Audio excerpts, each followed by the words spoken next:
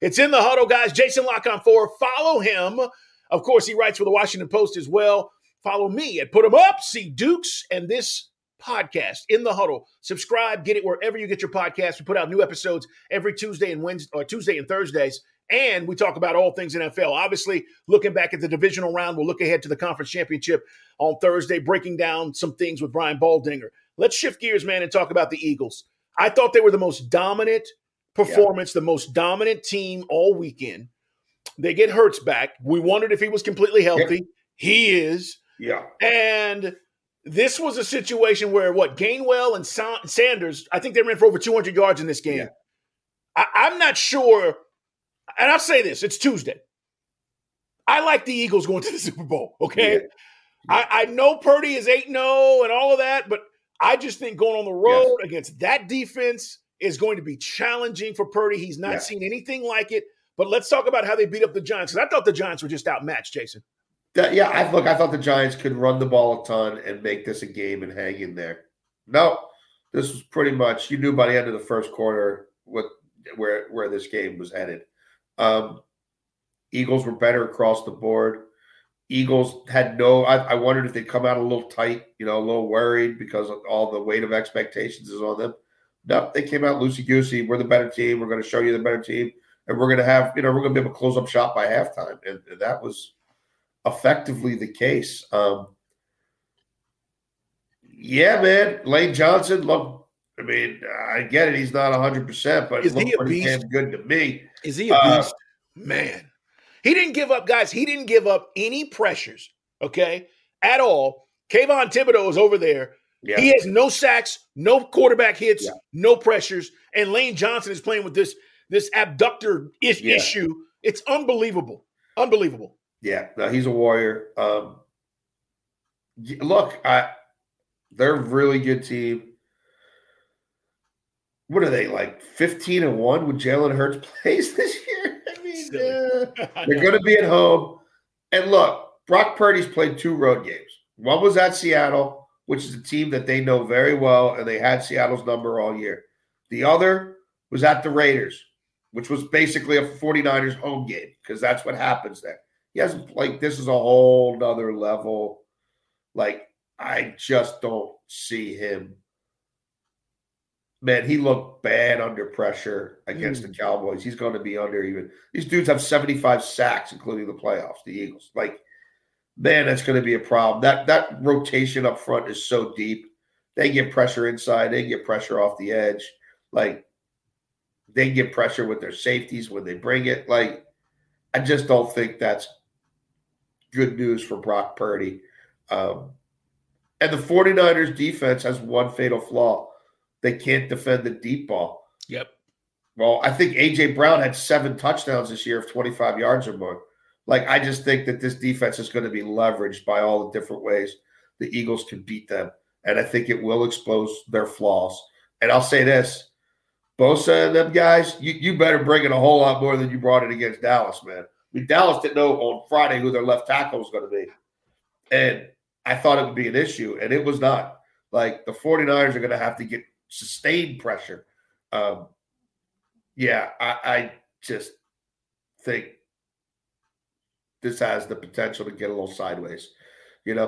Kyle Shanahan cannot be uber conservative Kyle Shanahan. He's going to have to, I think, if he's going to stay in this game, he's going to have to manage this game the way Zach Taylor kind of went into Buffalo. We're gonna sling it. We're going to keep slinging it. We know that other team's eventually going to get points, and we've got to outscore them. So I can't try to win this game 13-10 because I'm not going to – as good as my defense is, I'm not holding – the Eagles are going to get their 21, their 24, whatever. How do we get there? How do we get there? And we're not at home. We don't have the crowd working in our favor. Turnovers might not go our way. How do we get there?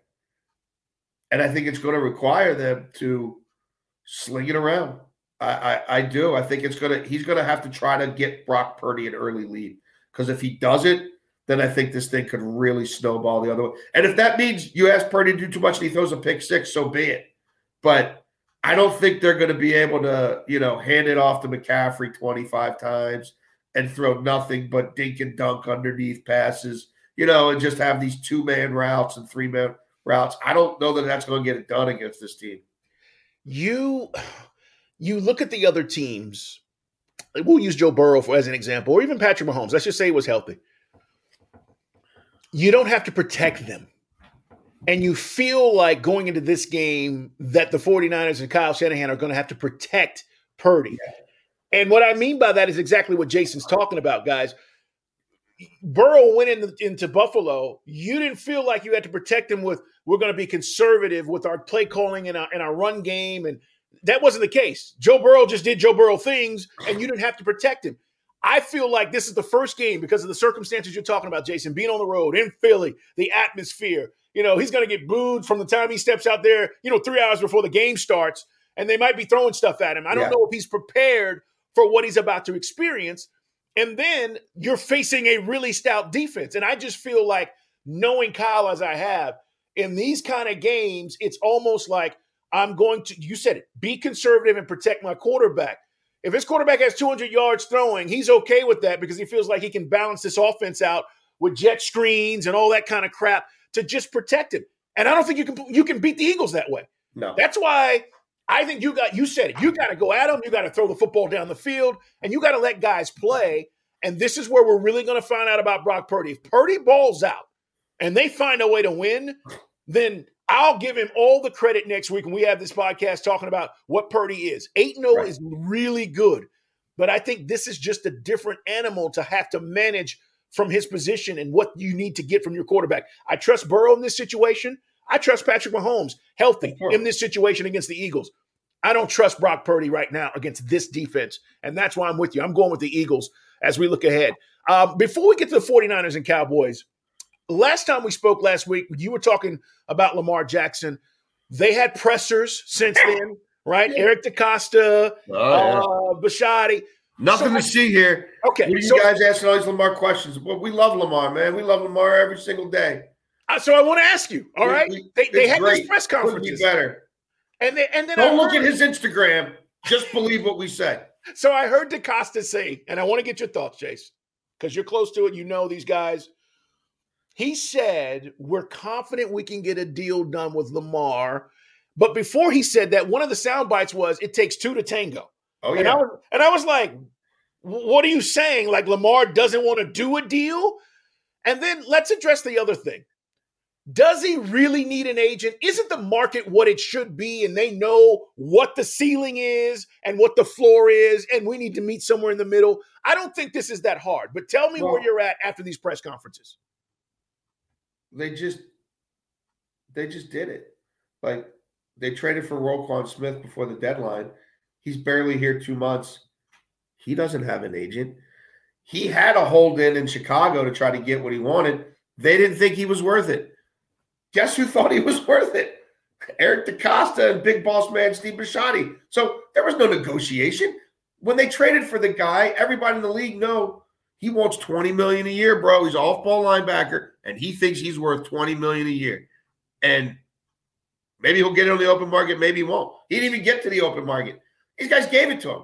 So, yeah, you can do it. Like, talk about Lamar Jackson, the player, versus Lamar Jackson, the agent. No, it's one person. It's the guy you drafted. You knew he didn't have an agent when you drafted him. You knew he didn't have an agent when Josh Allen's deal got done and you were lowballing him. You knew he didn't have an agent when you put the fifth-year option on him. Like, nah, you just did a deal. You just did the highest priced inside linebacker deal in the history of the NFL. Now, I get it. We're talking exponential magnitude in terms of the spending on this deal, but the concept's the concept. Like, you don't think he's worth what he thinks he's worth. You did think Roquan Smith was worth what he thought he was worth. I mean, it's the same fundamental issue here. The owner doesn't want to pay him anything close to what he thinks he wants to make, and they can try to go about it different ways. But, yeah, look, they said what they had to say because they want to polish this diamond up as much as they can because this diamond might be going to market. So now Lamar's not hard to deal with. I mean, it's a little weird of not having an agent, but we're good. I talked to Lamar today. I talk to Lamar every day. Like, we're in constant communication with Lamar. Like, if we would have won that game, Lamar probably would have played the next week. Like, no, everything's hunky-dory. We're good. No, man, like, Lamar's our guy. Who wouldn't want Lamar? Because what are they going to say? When they try to trade him, people are going to be probing around and teams trying to figure out what really did go on in that training room the last 3 weeks and what's going on in that locker room and why did Sammy Watkins say what he said? Why was this guy not traveling with the team to Cincinnati? What's that all about? So, yeah, they're doing what they have to do. Time is running out. Once they put the tag on him, they have to be prepared to trade him because I don't think he's signing that tag for a long time. And now you got a new offensive coordinator who doesn't have the quarterback. Who do you think they're going to hire? I don't know, man. They're going to talk to a lot of people. I still wonder at the end of the day, do they promote from within? That's kind of been their MO. Their quarterback's coach, James Urban, they think really highly of him. Some other teams have talked to him a little bit in the past. But they're casting a pretty wide net. They seem infatuated with the McVay-Shanahan thing, which I get. There's been a lot of successful people who've come out of that, but that process is really just beginning. But yeah, again, I think March 4th is the cutoff to apply. Either the 4th or the 7th is the cutoff to apply a franchise tag. If/when they get to that point without having made any headway with this young man, then I think you've got to tag him with the intention of marketing him to other teams. And this is where I will say the agent thing might come in. Normally you go give a guy permission to speak to other teams about trades, i.e. go find what they're going to pay you. The agent does that. Right. I don't know that Lamar Jackson's going to be on a phone with Arthur Blank negotiating a deal. Sure. Right? Now, so that's where the Ravens might have to do it for him. Like Eric DeCosta might have to get on the phone with those guys and find out what they're really willing to pay and then funnel it back to Lamar. I don't know. That part of it could, if he's on an exclusive rights tag, which means you can't talk to other teams except they grant permission for you to talk to other teams, the division of labor there could be a little awkward. But the Ravens might have to go find his deal. That's why you have all these people working there, right? He's one kid, whatever, 26, not a kid. One young man. You've got your whole enterprise there, your team that's probably worth $5 billion. If you have to broker the trade. Yeah, it shouldn't matter. Let me ask you this real quick, and then we'll talk about the Cowboys 49ers as we'll wrap this edition up of In the Huddle, guys. Thursday, Brian Baldinger will be here. We'll talk about what's coming up this weekend in the conference championship games, break down these games, strategy, etc. If he goes somewhere else, who the hell is quarterbacking the Ravens? Because what I saw with the backups, I don't trust either one of those guys to be a playoff contending quarterback in that division. Yeah, I think there's some guys who would fit. I think Ryan Tannehill, if they told you, one of the things I'll buy from that press conference was Harbaugh saying, look, whoever the offensive coordinator is, there's certain things we do here that we're always going to do. They've got Dobbins. They've got Gus Edwards. Yeah, they're going to run the ball. They've got an offensive line that can road grade you. And they think their defense is elite. And maybe it'll prove to be. A Ryan Tannehill's perfectly equipped to only throw it, 20 to 25 times, try to kill you on play action, hit the deep balls and hand it off. I think he could be a caretaker. I like the season Jacoby Brissett had. Jacoby Brissett early down play action was really effective. And he's a guy who's not going to care if he throws it 35 times, 40 times. Because again, I don't think that's who they're going to be. So there's options out there. They'll be in position to draft a quarterback in all likelihood, if they make a deal with a Carolina or an Atlanta of a top 10 pick. But that kid's, whoever he is, not going to be ready to play. And with the way they're built, they're telling people we're not rebuilding. We're a Super Bowl contender next year. I think you need a redshirt year for whoever that is. Yeah. So, yeah, I think there's got, you could run the gamut. There's a Gardner Minshew, a Heineke. I don't think they'd want to go that route.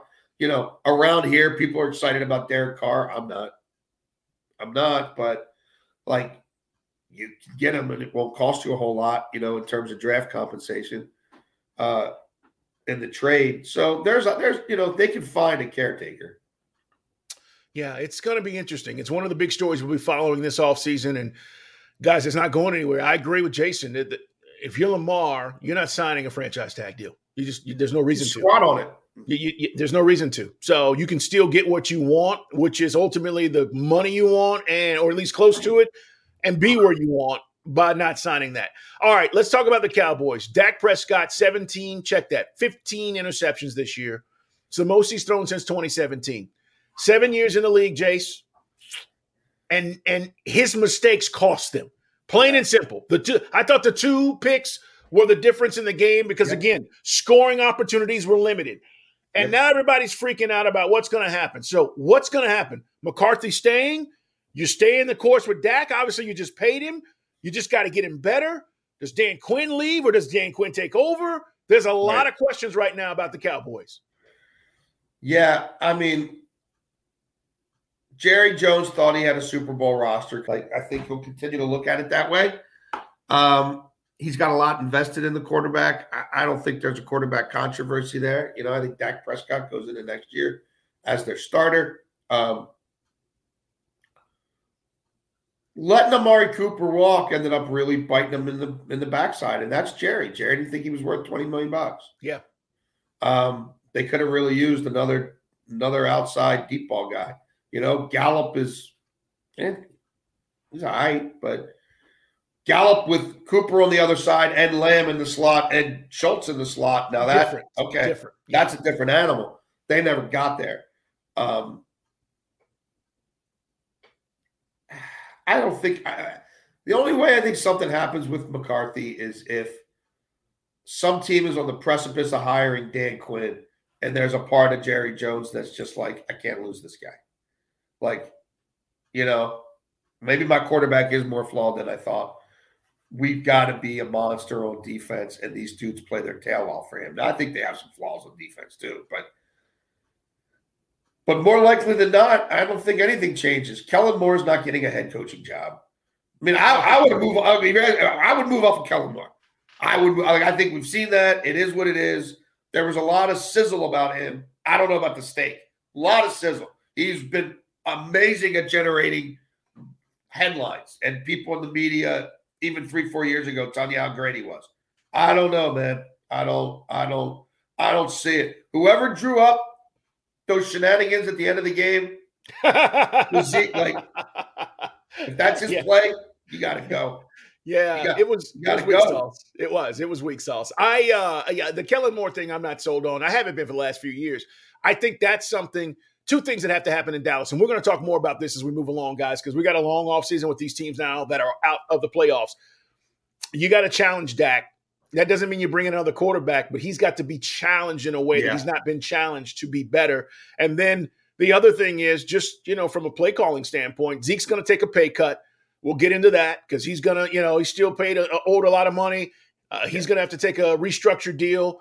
Pollard now, broke leg coming off of the injury. That was a big deal because they probably wanted to keep Pollard, but that may change their opinions. So the Cowboys have a lot of stuff going on, but I do think you're right. A lot will not change simply because I think they're going to stay the course. And here's the thing. I keep hearing Sean Payton. Sean Payton's not taking a job where Jerry is in control of the player personnel. Exactly. He's not doing it. So that's not going to happen as long as Jerry's going to say, hey, I'm still in control of player personnel. So there's a lot there, guys, but the Cowboys simply didn't make enough plays, and they got outplayed by the 49ers. 19-12, close game, good defensive struggle, but this is where you needed Dak to will his way and make plays, and he wasn't able to do it, and that's why everybody's doubting what this thing's going to be moving forward. Jace, we got to run out of here, man. We got to get out of here. I hope you have a great weekend. Who do you like, by Happy the way? Birthday. Thank you, man. Appreciate it, bro. Who do you like, by the way, moving on this weekend? I think it's Cincinnati and Philadelphia, man, in the Super Bowl. And it might not be super close. I agree. I like both of those teams. I just think the way things are setting up for both teams. We're going to talk with Brian Baldinger on Thursday. Make sure you're here. Subscribe to the podcast In the Huddle. Subscribe, like, tell your friends, guys. For Jason Lock on 4, I'm Carl Dukes. Dylan, thank you so much, producer of this show. We appreciate you as always. Everybody have a great day.